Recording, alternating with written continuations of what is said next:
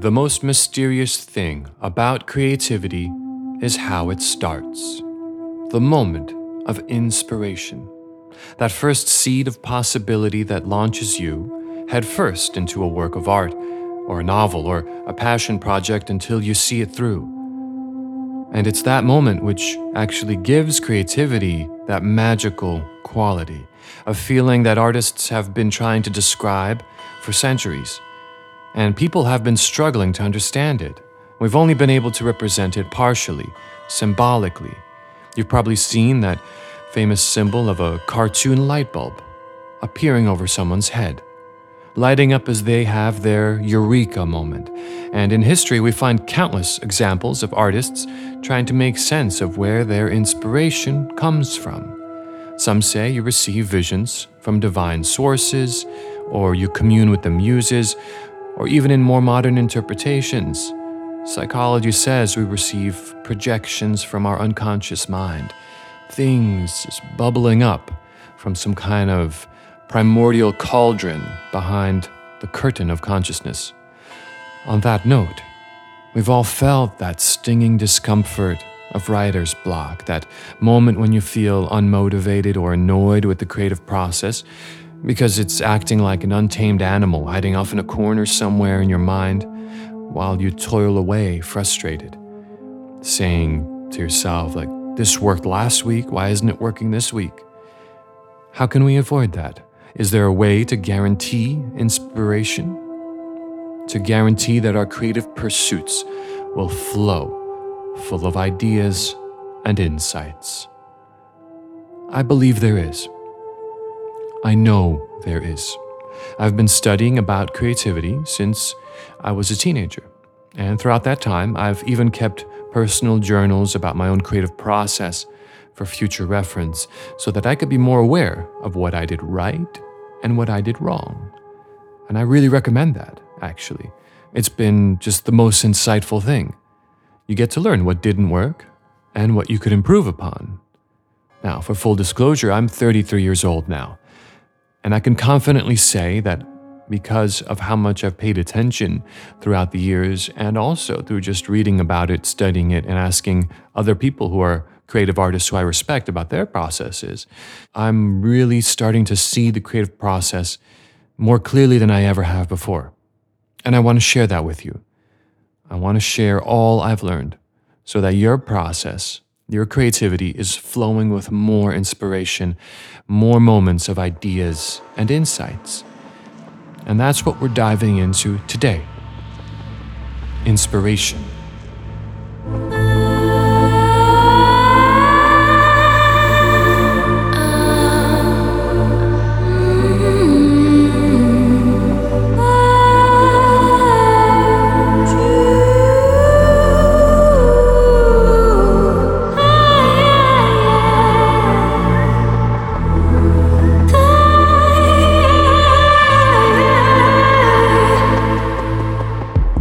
Welcome to Creative Codex.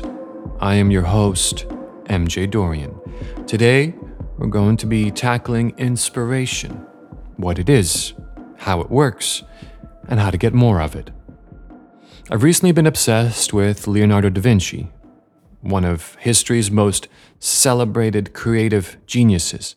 When you usually hear people talk about Leonardo, they are usually talking about his paintings. And he was, without a doubt, one of the greatest painters to ever live. But what truly makes him a mammoth of creative genius is that painting wasn't the only thing he did. He was active in so many different mediums that he made painting look like a side hobby. His creative output ranges from masterful illustrations to paintings to engineering to philosophy to even set design for theater productions. When you hear Leonardo da Vinci, you don't really think set design as your first inclination, but that's actually how he made his steady money. He was a set designer for the courts of the Medici family and these very rich, wealthy court families. Now, Leonardo lived during the late 1400s in Italy during the era of Renaissance art. And while I've been reading his biography and exploring his notebooks, I became fixated on this question. What makes Leonardo different than normal people? The problem gnawed at me for days, and the answers didn't quite fit. Sure, he was an illegitimate son. Sure, he wrote with his left hand during a time when that was taboo. He was gay during a time when that was a punishable offense. He was a vegetarian. I don't think that was punishable, but it's worth mentioning because it's pretty unique. Now, these are surface details, though, and they make him more intriguing to us. It makes him more human, but it doesn't answer the question at hand. What was his brain doing differently? And maybe, what can we learn? How can we learn to do the same? How could he be so consistently inspired and brilliant that we are here now in 2018 still talking about him? Well, let's find out from the man himself. Let's take a walk through the streets of Florence in the late 1400s and make our way to Leonardo's personal art studio.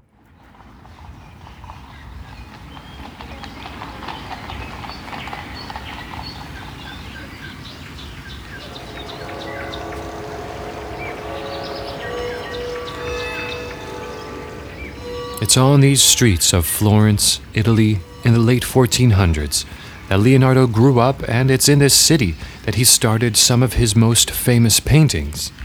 Part of the secret to his genius is Florence itself. He was not a hermit off on some mountainside, separate from society and culture. He was a man of his time, and he was constantly surrounded by the beauty and elegance of this fabled city, at a rare time when Florence was considered by many to be the capital of the world, unsurpassed in cultural riches. You can hear the distant church bells of Florence's many towering cathedrals.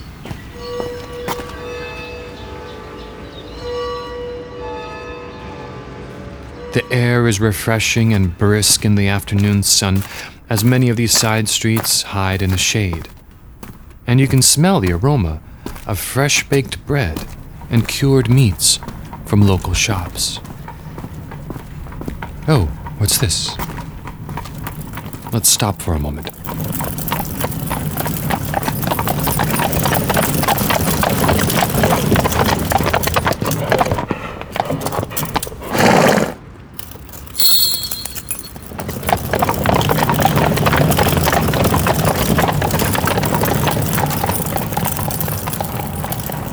And what's that?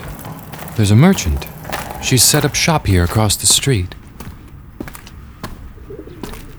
She's selling fresh bread and cheese. Buongiorno. And pet birds, which are quite popular here. There are anecdotes, actually, about Leonardo, that one of his favorite things was to watch birds fly. So he would often buy a bird from one of these merchants, take it out of its cage, and release it, watching intently as it fluttered away. This merchant's also selling a brand new kind of distraction that is sweeping the country. Books. She has a stack of newly printed books. And it was in 1440 that the Gutenberg press was actually invented, and it revolutionized the way people learn and entertain themselves. Leonardo was an avid reader. He saw reading as a way to educate himself about art, science, philosophy, and he never received a formal education, partially because he was an illegitimate son, and partially because he actually detested school. But what he lacked in formal education, well, we know he more than made up for in his personal studies and inquisitive research.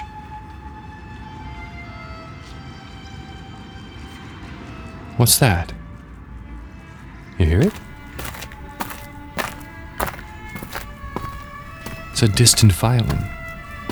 It must be a street musician.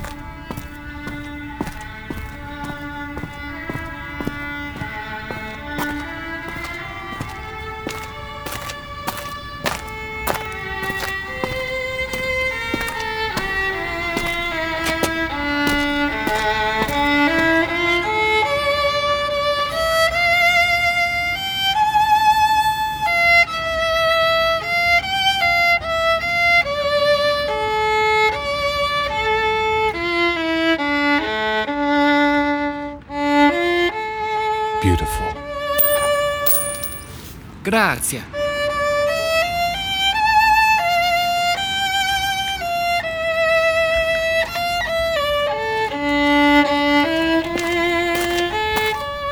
And the entrance to Leonardo's studio is right through that gate and up the stairs. The studio is actually part of a convent here called Santissima Annunziata. Right this way.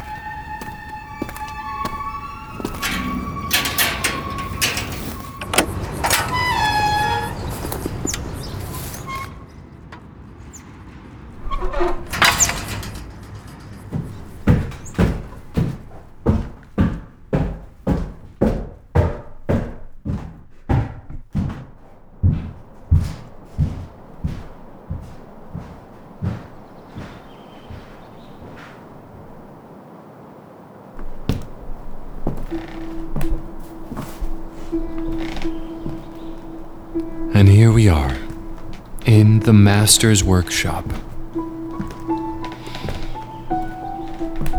If only Leonardo was here, we could ask him our questions. Imagine that. But he must be out at this time. I'm sure he won't mind if we look around a little bit. What's that? It's one of the paintings he's currently working on, but it's covered with a tarp. Probably to protect it. I wonder, is it an unfinished Mona Lisa, which we know he actually started around this area of the country in Florence? Apparently, the woman who the Mona Lisa is based after was a frequent parishioner here, and it's possible he would have run into her near the convent. Or maybe it's one of the other ones, the lady with the ermine. And here we see a pile of books. Ah, Leonardo the avid reader. Leonardo the bookworm. But it's positioned near his easel. Often, as Leonardo would be working on a painting, one of his assistants would open up a book and begin reading.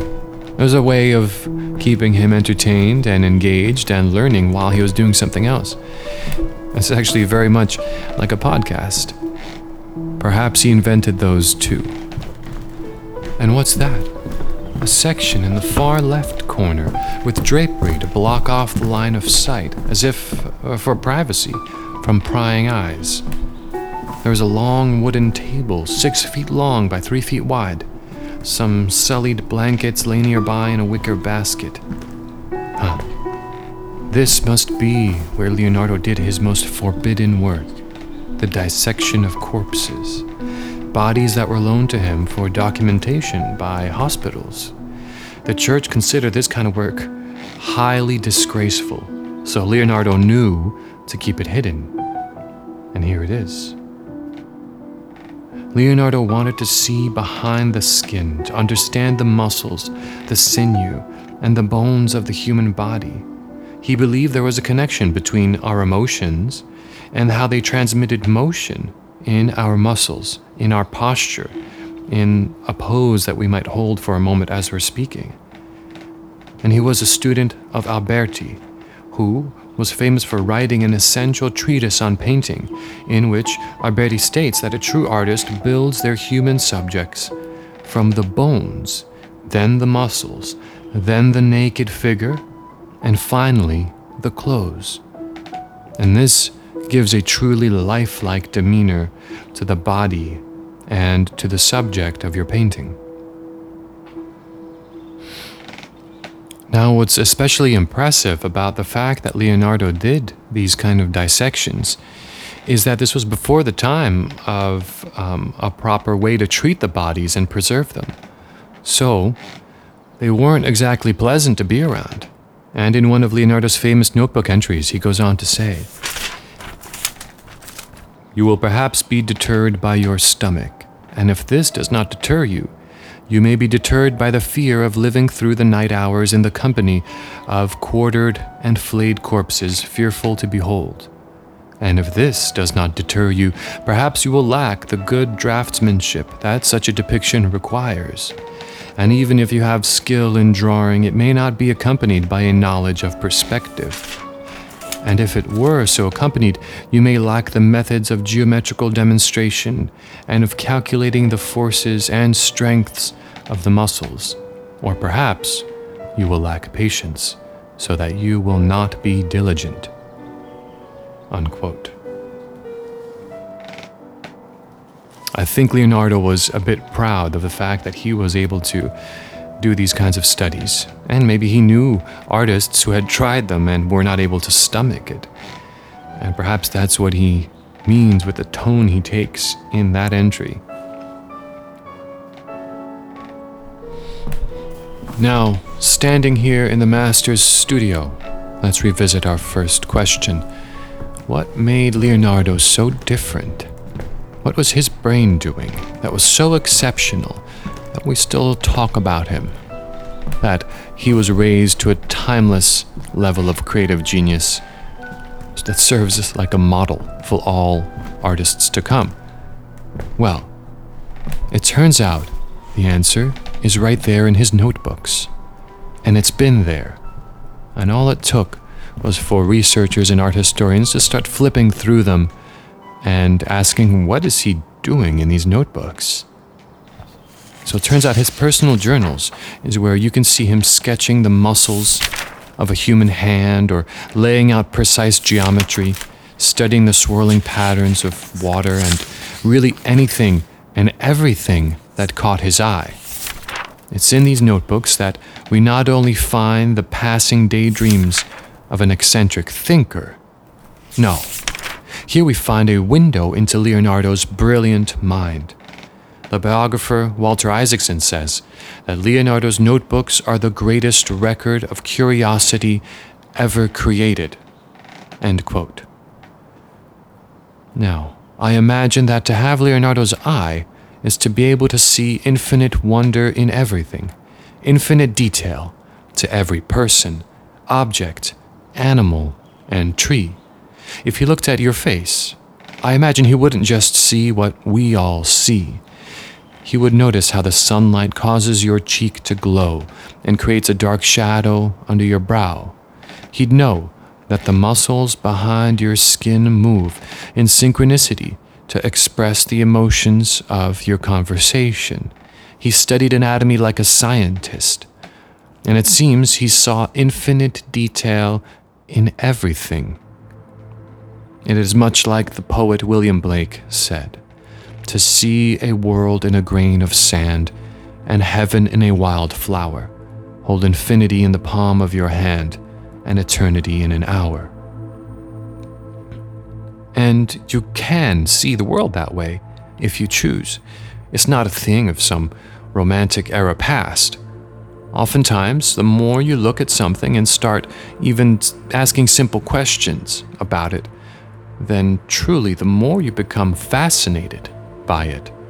There is as much wonder and detail in everything you see, hear, smell, taste, and touch that you choose to engage in, whether it's listening to the sounds in a park or detecting the aromas on a street. Infinite detail. And so it is possible to see a world in a grain of sand and heaven in a wild flower. So as I began to see the way Leonardo viewed the world, the question of what made him different was given an answer. Curiosity. And within that word is hidden the answer to our question. What drives inspiration? Curiosity. And then a phrase arose in my mind from the depths of my thoughts. In curiosity hides inspiration. In curiosity hides inspiration. What does this mean? Well, you can't expect to receive any moment of inspiration or insight if you aren't feeding your head new and interesting things. In the process of feeding your head, you are opening the gates. Those influences then sink into the dark, ancient pools of your unconscious mind, as psychology has so beautifully described to us, and then you consciously make your intention clear. You become genuinely intrigued or obsessed with finding the solution to a certain problem or a new creative project. And the energy of that obsession is actually your will. And you are bringing your will into the equation. And that is when the magic happens. That is all your unconscious needs. The material of curiosity, the impetus for a direction which is provided by your will, and voila. It churns the contents into a deep cauldron and brings them forth in the form of inspiration. Now, sometimes that moment of insight comes in the oddest way. While taking a walk, for example, the composer Beethoven, when you read his biographies, he was notorious for taking long walks in the park near his home.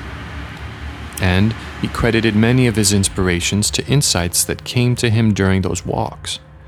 Other times, the inspiration may come while you are actually working on the project. I remember a dozen times when I was laying out the structure of an illustration, first in pencil before applying any ink to it, and something just didn't seem right. And as I took a step back, erased, and tried again and measured, something hit me. Some element having to do with the proportion of the body or the strange feeling that something was missing from the original plan.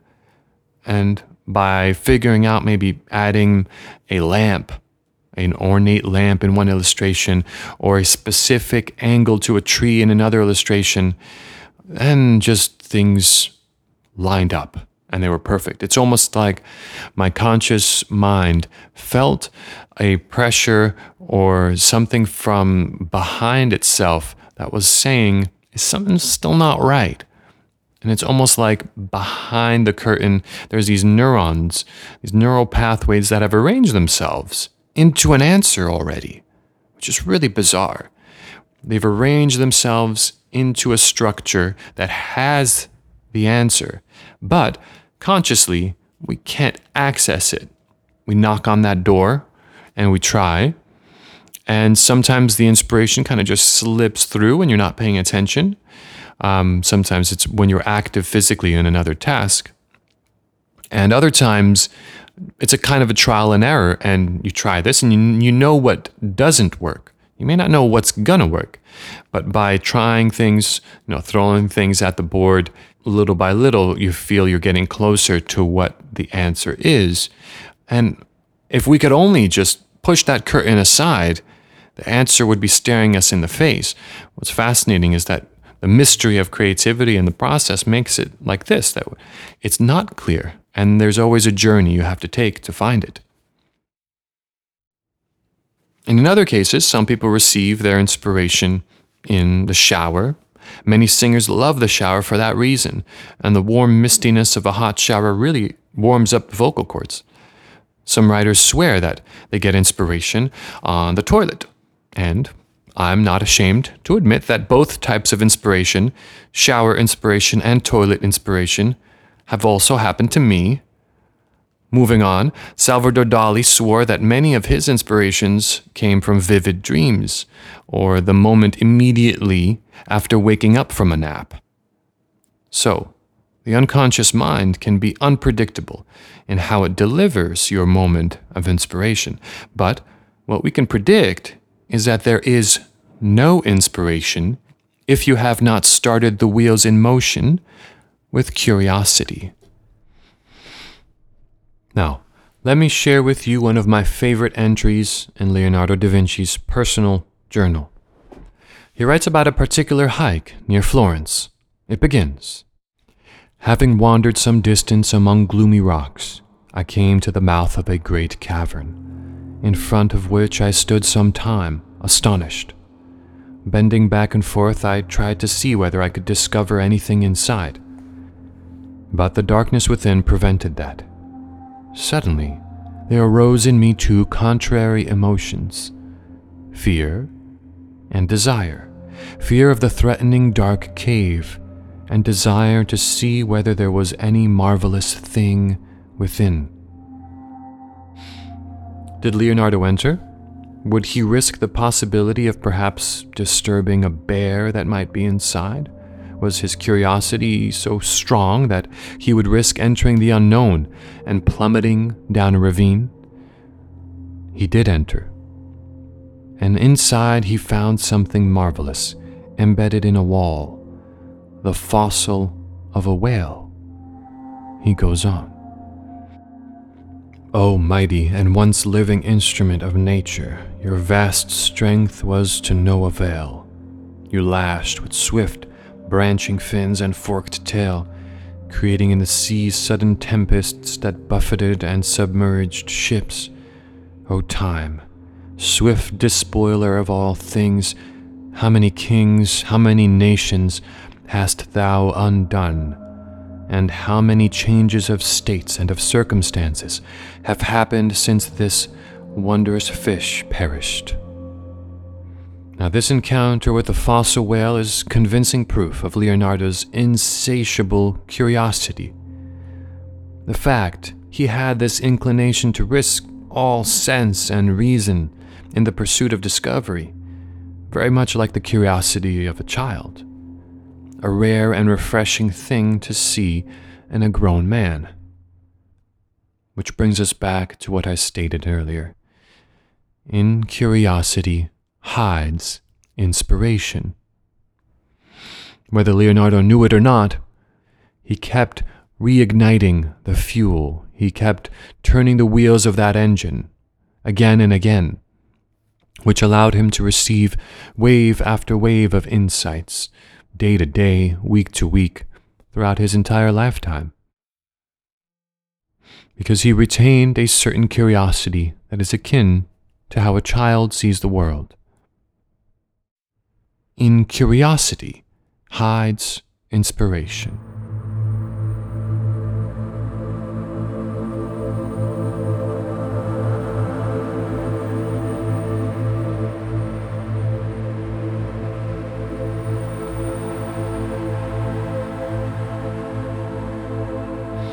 I'm going to end this episode with a final insight that I've learned that didn't exactly fit into the story, and so I'm putting it at the end. Here goes. Inspiration can begin as a pressure in the head, a subtle but persistent nagging which tries to nudge you along a certain path of inquiry. From that stage of inspiration, the process continues in one of three paths. A. You choose to ignore it, and so, without encouragement, the new thought disappears forever. B. You choose to ignore it, the nagging feeling retreats but beckons forth again another time or day. Or C. You follow the call. You pursue the feeling with curiosity. You wander down the hallway to see where it leads. From all three choices, I encourage you always choose the third. Always respond to the call, that little nagging feeling. Always open the door and see where it leads, even if the result is not fruitful. Choose to follow your curiosity for this reason. It reinforces the first step of the inspiration process. If you listen to what your brain is trying to ask of you, then it will encourage the process to occur again later on. You are strengthening the neural network that gives birth to your moments of insight. Think of it like encouraging a child. Research shows it is very easy to discourage a child from asking questions. And it turns out the parent doesn't even have to reprimand the child for asking. In studies where children asked parents how something worked or what the definition of a word was, and the parent ignored the child or said, "I don't know," it had a negative impact on the child's likelihood to ask the parent again the next time they had a question. All the parent has to do is ignore the child when they have a curious insight, and the child will simply stop being curious, or will stop sharing their moments of insight or their moments of curiosity. It is the same functional process at work here. The more you entertain the whim of your curiosity toward a hunch or gut feeling or slight pressure in your mind to inquire about something, then the more you strengthen your insights, the more you strengthen your insight process. So always follow the third path. Respond to the call. That's it. Thank you for listening.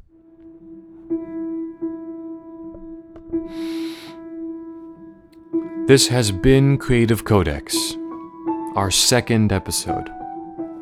I really learned so much in preparing for this one, especially reading about the Renaissance.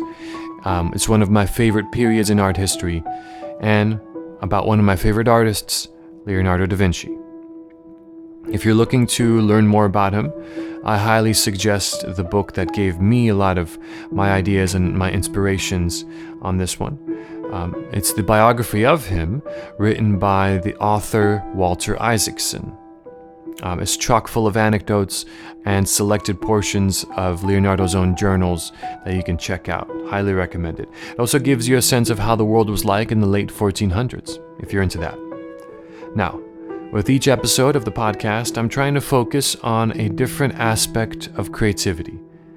The first episode was about how creativity in art started, and what the original purpose may have been. The second episode was about the secret of inspiration, which is curiosity. As we established, in curiosity hides inspiration. Now, I have to ask a favor of you.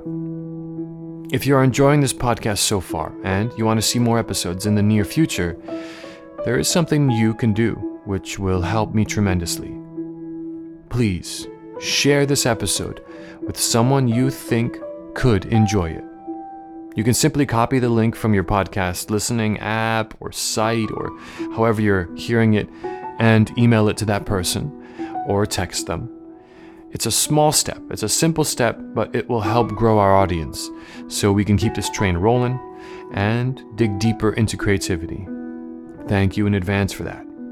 Also, pretty soon, I'll be starting conversation portions of the podcast where I'll be speaking with creative people in various fields about their process and their experience. And I'm really looking forward to that. I think it's going to be really insightful to hear how different people experience the creative process. So it seems like each episode takes about roughly 2 weeks to produce. I focus a lot on the music and sound design choices. I really want to create these soundscapes that create a unique experience that you won't find anywhere else. So please, subscribe to the podcast on iTunes. Even if you don't listen to it on iTunes, it will help the show get recognized. If you'd like to see some images of the cool stuff I discussed in this episode, like Leonardo's notebooks, which are deeply fascinating, please visit the Creative Codex website, mjdorian.com/codex. That's mjdorian.com/CODEX. Until next time, stay curious, be inspired. Arrivederci.